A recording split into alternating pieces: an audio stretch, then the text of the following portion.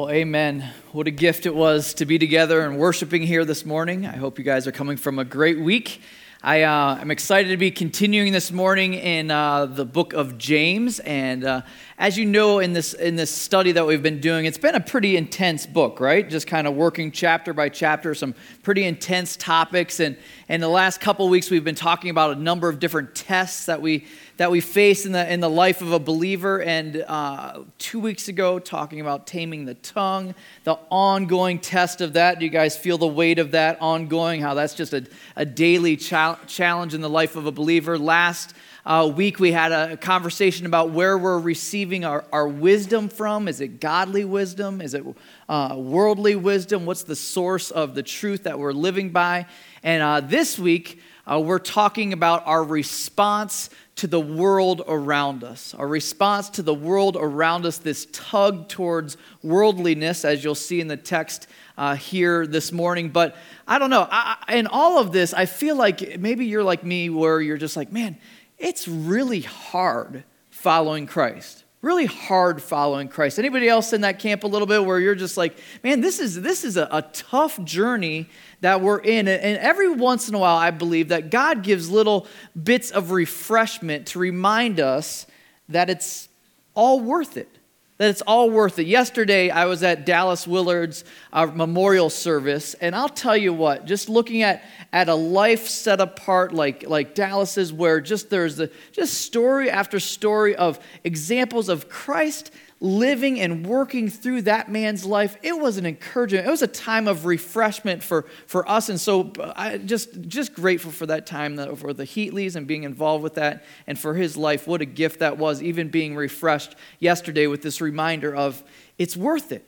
It's worth it. It's worth the work. The payoff is there, and we have this blessed hope that we're leaning into. This morning, we're going to be diving in. If you guys have your Bibles with you, if you don't, you can grab one from a pew in front of you. We're going to be looking at chapter 4 in James, verses 1 through 6. So just 6 verses tackling this topic of worldliness. And this text here this morning is really written about I believe one of the hardest things in the life of a believer is figuring out that balance of being in the world but not of the world. In the world, anybody else feel that tug? I think it's one of the hardest things, being in the world and not of the world. In James 1:27, we talked about this just a few weeks back about what true religion is, keeping oneself unstained from the world. Keeping oneself unstained from the world. And this text this morning addresses this idea of the person that's maybe teetering on that fence, that's trying to kind of do a little bit of both worlds. And we're going to come to the conclusion by the end of this text this morning that it's just not possible. You have to choose one or the other. Let me pray for us as we begin. Dear God, we thank you so much for your word and the practicality of it, the fact that it doesn't leave us where we're at, that you're not content in us just going on and fulfilling the status quo here in this life, that you've called us to a life uncommon. I just pray that you'd use this text this morning to stir, to convict, to challenge, maybe even encourage as we need it, God, here today. We recognize our dependence on you for all of this. We're excited to see how you're going to move through this passage. I submit this to you in Jesus Christ's name. Amen.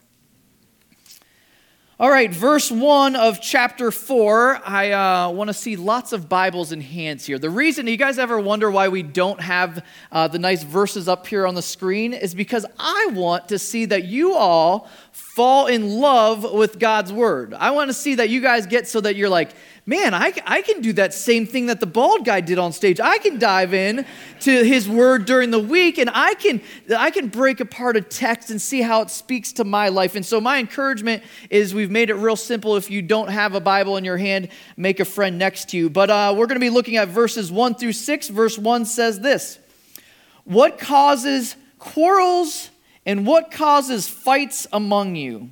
Is it not this, that your passions are at war within you? You desire and do not have, so you murder.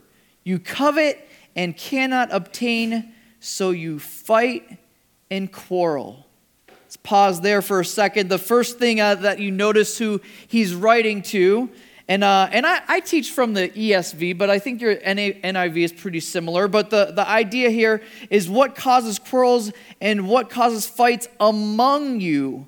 Among you shows that he's speaking to this same group of believers that he's been speaking to. He's talking to us. He's talking to us. And imagine that amongst us, that there's quarrels and fighting. Have you guys ever heard of such a thing? Quarrels and fighting amongst believers. Imagine that. But this quarreling and fighting is the exact opposite of what did we talk about last week? We talked about godly wisdom and worldly wisdom. Godly wisdom, one of the characteristics of that was peace. One of the characteristics of that was peace, and this is the exact opposite. When we get pursuing the worldly wisdom that's offered around us, it leads to the fact that quarrels and fighting, going against the exact opposite of what Jesus prayed for in John 17, where he prayed for unity amongst the believers. I've noticed in the Christian world around us so many people that are just on edge, just looking for a fight. I was talking to one of my friends of mine. He was talking about another believer friend of his that he was driving in his car, and he noticed in the center dash had that little spot that you can kind of set things. The guy had a bunch of golf balls, and he asked him the question. He said, "So are you much of a golfer?" He's like, "No, I use these through the moon roof as people tick me off on the road." Like unbelievable. Like who does that? Don't get any ideas out there. And so high schoolers, disregard, check that from the record. That didn't happen. But this idea that so many people just on edge, just angry about whatever. Like it takes so little to set them off. So little to set them off. It says, what causes quarrels and what causes fights among you? Look at the observation. Is it not this, that your passions are at war within you? There's passions at war within you. You see this trend in the book of James that there's the same root to our problem with our tongue, with the problem with so many areas, that it starts with us. It starts within us. You see in these first two verses that you see the word you and your 9 times in 2 verses. In 2 verses, you and your, because it all starts with here, with me. We have to own that fact, that these passions, the word passions is actually the Greek word hendinon, where we get the word hedonist, which means fleshly desires. I thought it was interesting that it doesn't specifically give what that list of fleshly desires are, because what I've noticed in the life of believers is a lot of times it's different for each of us, right? Our list of worldliness might look different than your list of worldliness. Chad and I were talking about that this week, and that's why it's such a challenging pursuit, trying to narrow it down. What is the desires within you that have to be rid? What are the things that have to be cleaned out? I thought it was interesting. The passions then leads to this desire, and you fill in the blank of what that passion is, but it leads to a frustrating life. When you're trying to fulfill all these desires, you're trying to fit one thing into this hole that God's designed to be the only one that fills. You try to fill another thing. You've heard conversations about this, but it ends in frustration and coveting and thinking that, oh, maybe that person has that thing that's going to satisfy this desire. That leads to discontentment in this cycle, as you guys know if you've gotten sucked into it like I have, that it tugs you in all kinds of directions. These desires, it causes us to covet, it causes quarrels because there's a war going on inside of us. And the truth is, a dissatisfied soul is never at peace with themselves or with God. A dissatisfied soul is never at peace with ourselves or with God. I thought it was interesting that once oil tycoon John D. Rockefeller was asked, you may have heard this before, how much is enough? How much is enough? I mean, this guy was he was the billionaire in the billionaire club of that time. Maybe the scale has shifted a little bit to present day, but he was one of the most wealthy men on the planet. And he was asked this question, how much is enough? When you've had all the cars, the houses, this and that, when is it enough? You know, his response was, a little more, because that's how it works. When you're trying to fill a hole that can't be filled. When you're trying to fill a hole that God was the one that was designed to fill that hole. And so it leads then to what? It says, you desire and do not have, so you murder.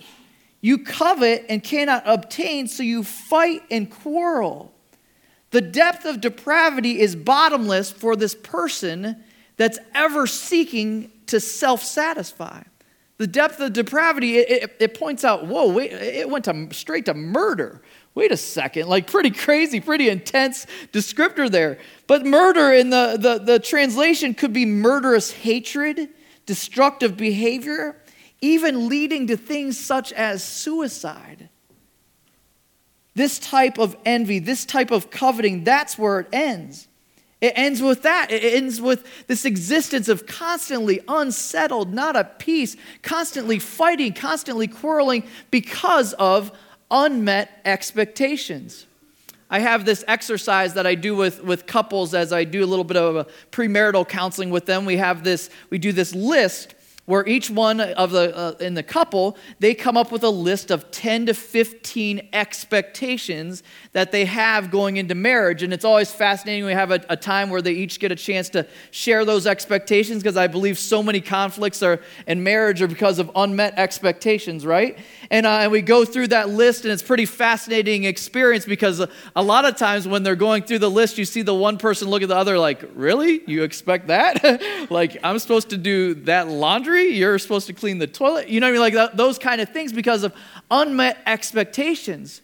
But how true is that even in the world around us because of this? You have this idea that that person is going to meet that expectation, and when they don't, what does it say? It leads to fights and quarrels because of unmet expectations. My wife and I enjoy on occasion, probably a little bit more so, my wife enjoys watching some romantic comedies. I would say that's one of my wife's refreshing things, to kind of sit down. Any other husbands get sucked into this on occasion? Anybody else willing to admit this? But one of the things that I've noticed is they make the guy out to be this hero that is just unattainable, right? Right? You know what I'm saying? Like, I watch these different characters, and I see Channing Tatum on the big screen, and I'm like, you know what? That's an expectation I will never meet. Like, you know what I mean? And so you wonder why, the point being is we create these expectations of the perfect man, the perfect spouse that's going to all of a sudden fulfill all of these holes and fill all of these needs, and that person doesn't exist except for Doug Flegg. No, I'm just kidding. But in all seriousness, as his wife was giving him a little hug right there during the service, but the idea here, the idea of this unmeetable expectation, and it trickles in. We're going to see in verse 2 that it trickles into our spiritual lives as well. It says, "You do not have because you do not ask. You ask and do not receive because you ask wrongly to spend it on" what? Your own passions. Your own passions. This self-pursuit trickles into our relationship with God as well. And I thought it was interesting. I was talking to John Spock about this a little bit this week. This idea that it says, you do not have because you do not ask. Because you do not ask. And I was thinking about that. Is this self-sufficiency and this self-pursuit pushes us to a place spiritually where we don't even feel like we need to ask anymore. We get to the place where you're like, I got it all figured out. I got this solved. I no longer even need God's assistance. I can problem solve this. I can think through the scenarios. I can weigh pros and cons. And we get to the place in this selfish self-pursuit that we believe that we don't even need to ask. And so we lean on our own devices to solve our own problems. And we so quickly forget what we learned in James 1:5. If any of you lacks wisdom, let him ask God, who gives generously to all without reproach, and it will be given to him. Or James 1:17 we looked at. Every good gift and every perfect gift is from above. So what about this problem of not asking? Where are you at with this morning? Are you at a place where you're just like, you know what? I've been going along so long. I'm so good at the different skill sets that I have, the field that I've been placed. I don't even ask anymore. What would it look like this week if that changed? If the different areas that you're stuck in or you're trying to figure out or solve, what if you started going to the Lord and saying, let me start there, getting back to asking? Then he describes the second type of person there, that maybe they do ask, but look at their motives. You ask and do not receive because you ask wrongly to spend it on your own passions. You see, when we're self-consumed, even our prayer life becomes seeing God as this cosmic vending machine that we put our prayer quarter in, and he gives the thing, the desire that we want. And I believe that pervades Christian world. You think of any prayer time together, how consumed those are with, I need this, instead of, God, you're awesome. And thank you for what you have given me. You know what I mean? Like a little bit less of I need, a little bit more of thank you would be wonderful in our prayer lives. I remember this idea of God as a cosmic vending machine growing up. My childhood, I was in the era where Star Wars was first introduced, and so I know some of you are like, man, you're not very old. But the Star Wars era, I loved the Star Wars toys, the action figures, the AT-AT, I mean, so many cool things. Ewok Village. I mean, there were so many things that I grew up with that I had to have. And I remember they had this contest that Mattel put on, that they had a contest where you filled out this thing and you could turn it in and you had the chance to win the entire Mattel collection of Star Wars everything. I was like, are you kidding me? Are you kidding me? My prayers for the next year, every single night, dear Lord, have mercy on this child. Allow me to win this, please. I mean, I was consistent with this prayer, and I didn't win. And I had this neighbor kid, Alan Lefkowitz. I remember him. He had every Star Wars thing, and I just kept praying, and that day never came. It never came because you know what it says here? Is that prayer, when it's with our own selfish ambition and to spend it on our own passions, that doesn't get met. So what does that look like for us today? Maybe you're not praying for Star Wars toys. Maybe you are, Chad. I don't know. But I tend to pick on you because you're right. And so maybe it looks a little bit different. Maybe our Star Wars toys have evolved a little bit, to have different emblems, different. You get it. You get the idea. But what does our prayer life look like? That's why worldliness and this pursuit of self doesn't work. It doesn't mesh.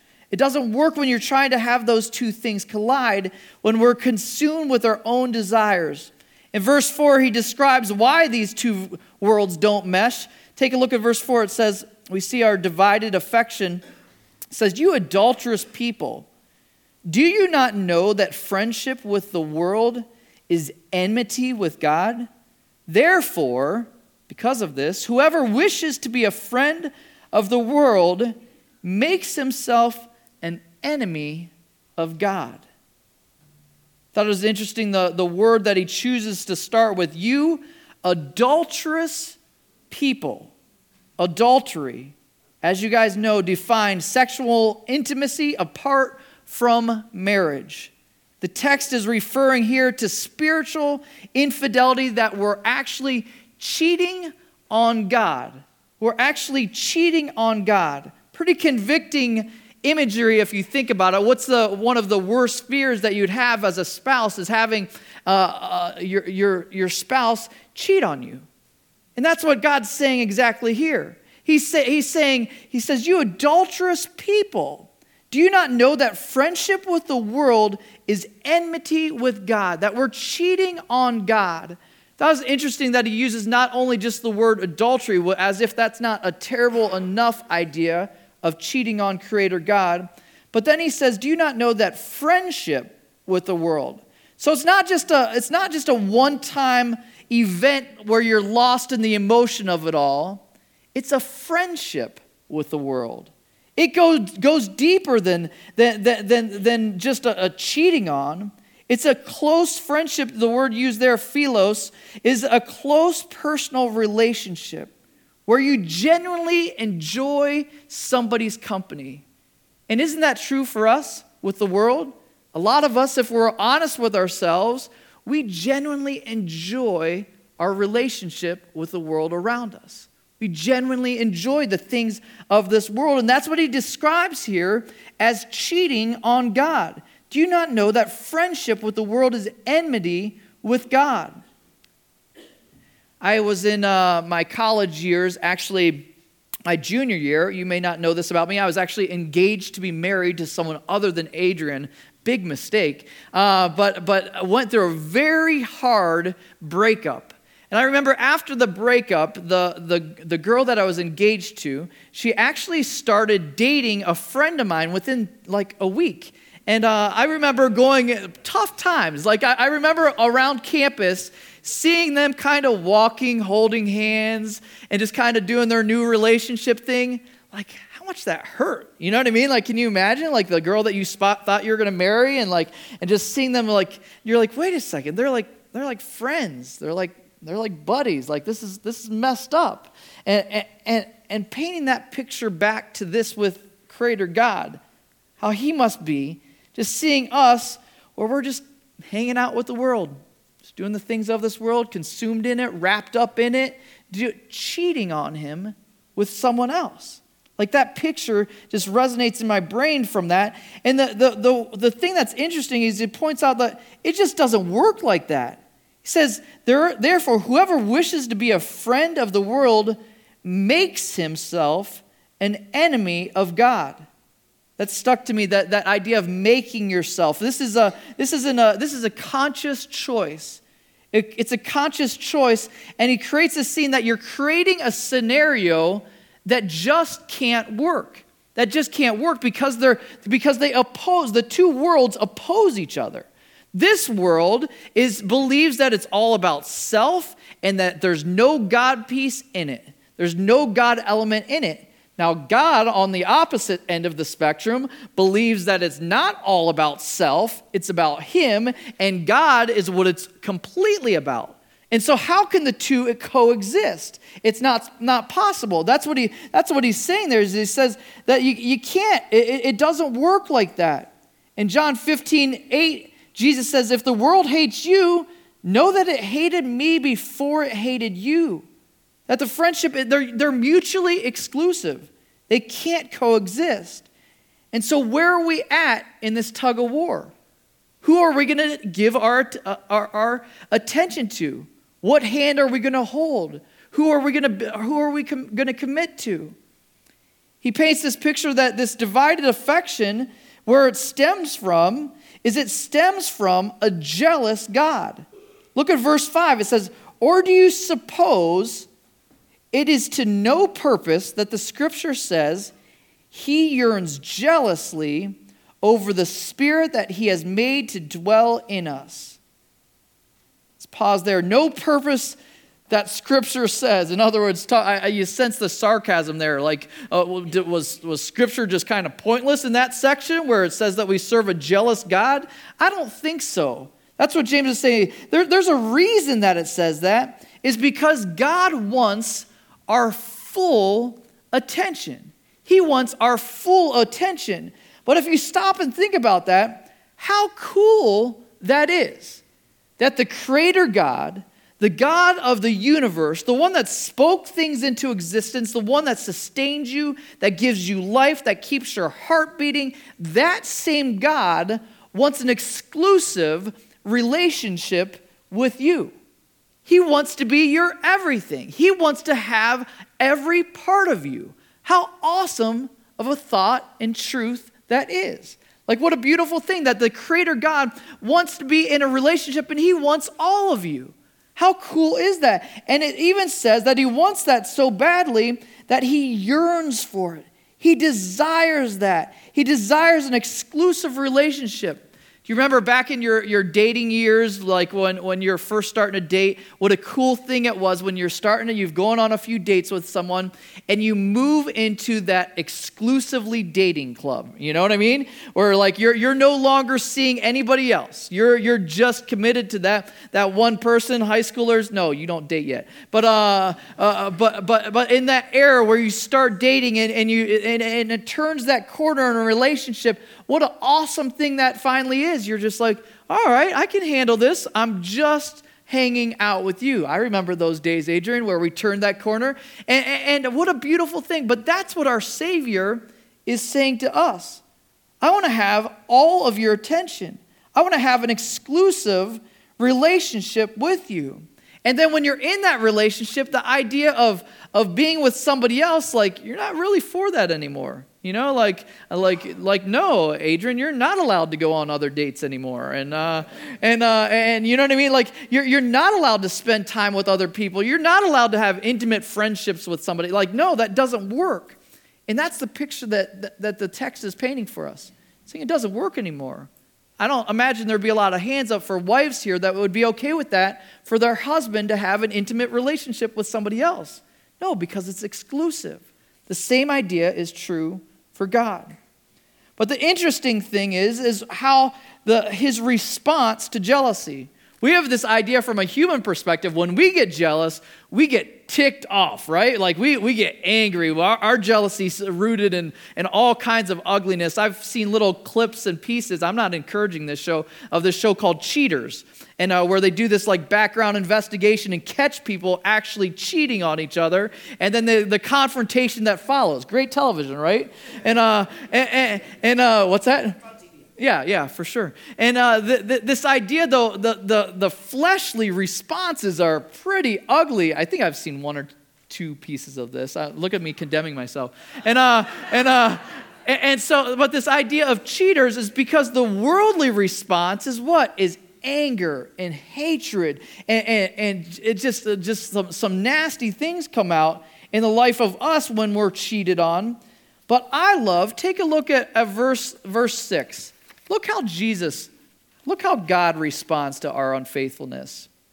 In response to us, him being jealous and us cheating on him, being adulterous, it says this, but he gives more grace. His response to our infidelity is grace. Wait a second. What is that?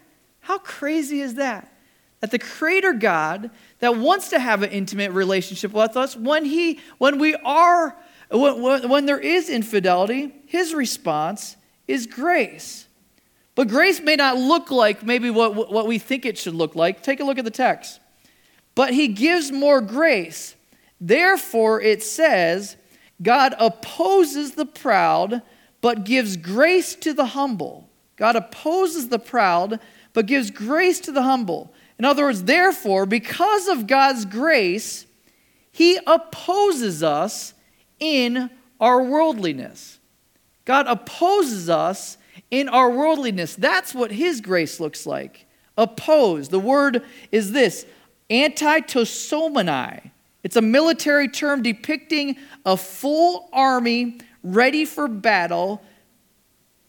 Almighty God saying, I'm opposing you in this worldliness. I have a whole entire army. You are not going to win at this. You are not going to succeed. If Almighty God is opposing you on something, what do you think your chances of success are? Pretty minimal, right? Not very good. Maybe even that's too big. Sorry. The chance of Almighty God, when he extends grace to us by opposing us, and what does he do? He turns up the dial of discontentment. He allows our lives to completely crash. The wrecked life that he allows then pushes us back to him. Our failed attempts to self-satisfy are actually an act of his kindness. Does that make sense? Our failed attempts to self-satisfy are actually an act of his kindness. He won't let you succeed at this.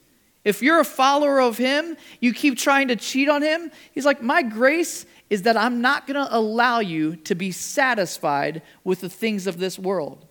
And so if we keep on going down that trek and we're wondering why, man, I don't have any peace in my life, I can't get this thing nailed down, it's because God is opposing you in your love of the world.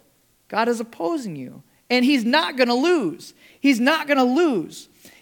And I was thinking about that. What drives that is because it's all driven by love. He wants what's best for us. He wants what's best for you. He doesn't want you to settle for the things of this world. He's like when you have kids, you get this. It's just like, man, you want the very best for them. You want to see them succeed. You want to see them flourish. You don't want them to settle for things that are second rate, right? The same idea with Creator God. He loves us. He doesn't want us to settle. When we moved here, my kids started getting into a bit into bike riding. We have this little cul-de-sac thing that we're in, and they're constantly doing laps, riding around. And my son, they grow up so quick, don't they? My son, his bike was just getting smaller and smaller, and he looked like just a giant on this tiny little bike. And I'm like, all right, I guess we got to head to the store and get you a new bike. And so we headed over to somewhere really nice. You guys may have heard of this store before. It's called Walmart. And so we went there, and they had some bikes there that were his next size up, and I actually, it was kind of like a $10, $20 difference between like the lowest end one and the very upper one. And so I tried to sell him on this. I'm like, son, we're going to get you the very best bike here at Walmart. And so I picked him up a bike or whatever at Walmart. We go home. He's so excited. But it was so funny to hear him talking to his little friends, and he was talking about this experience, and he's like, my dad bought me the very best bike at Walmart. And I overheard him actually saying it, so I was chuckling as I heard the story.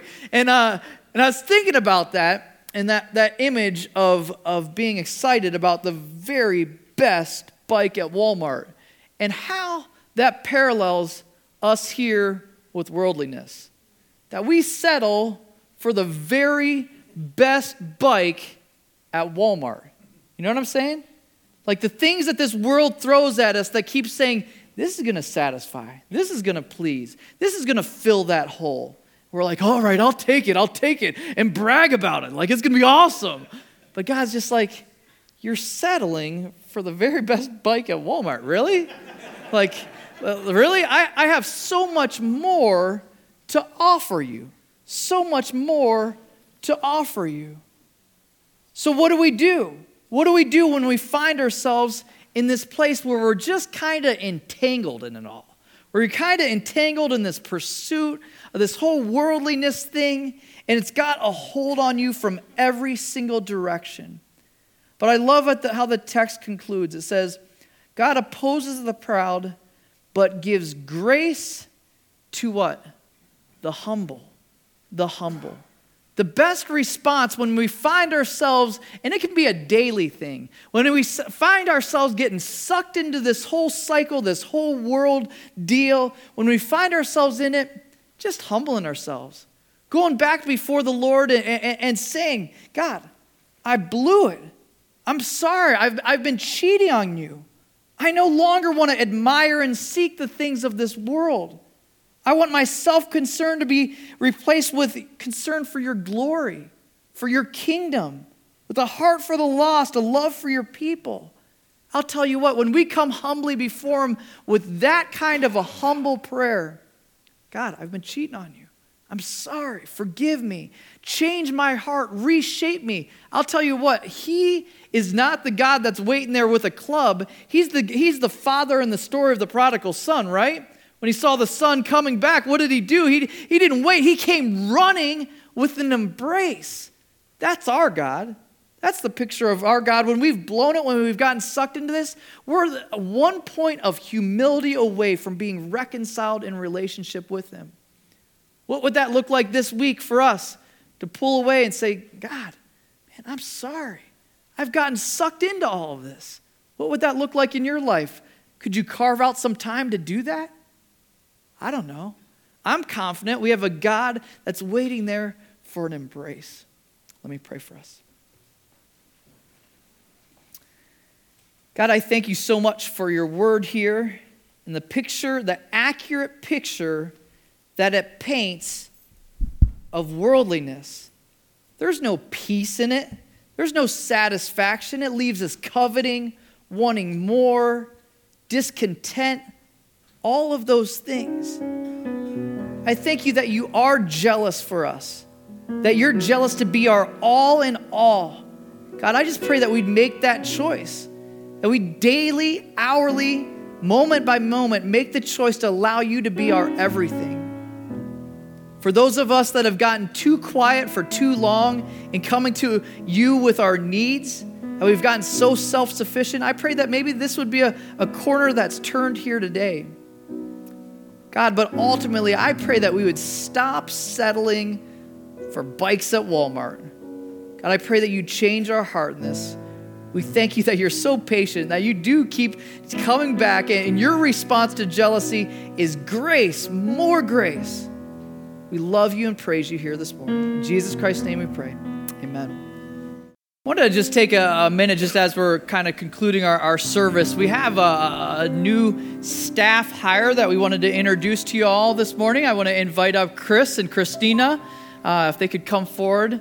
As you guys know, we've been kind of working through the last couple months, figuring out the junior high piece and the high school piece of caring for that portion of our church. And we're excited to have Chris coming on board and Christina. And they're from the area here. He's connected over at Oaks doing some coaching there. And we're excited to have him doing that part-time there and here part-time with 20 hours working with the junior high ministry. We have created for you guys a little bio so you can read a little bit and learn about Chris here this morning. Did I miss something?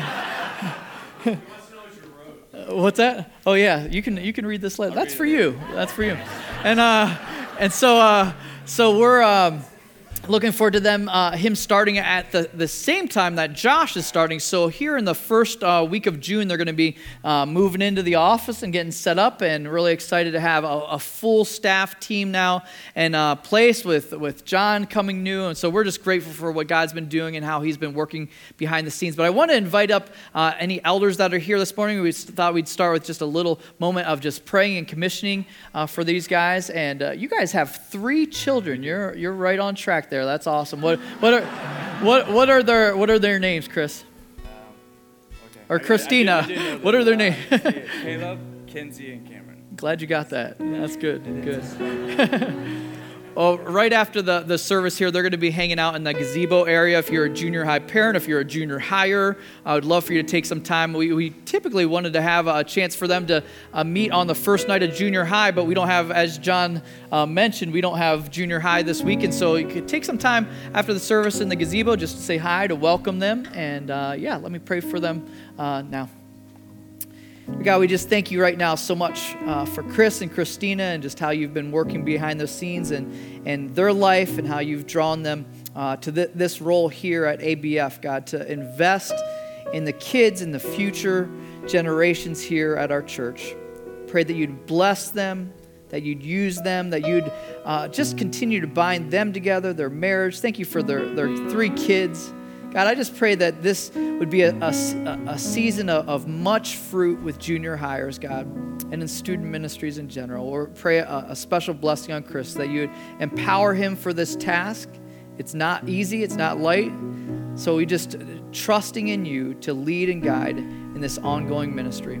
We thank you for your goodness and faithfulness. In Jesus Christ's name, amen. Amen. Well, if you guys wanted to take a minute to meet them, that would be fantastic. If you did have something that you want to be prayed for, the elders are going to be available here at the front. Otherwise, I pray you have a fantastic week.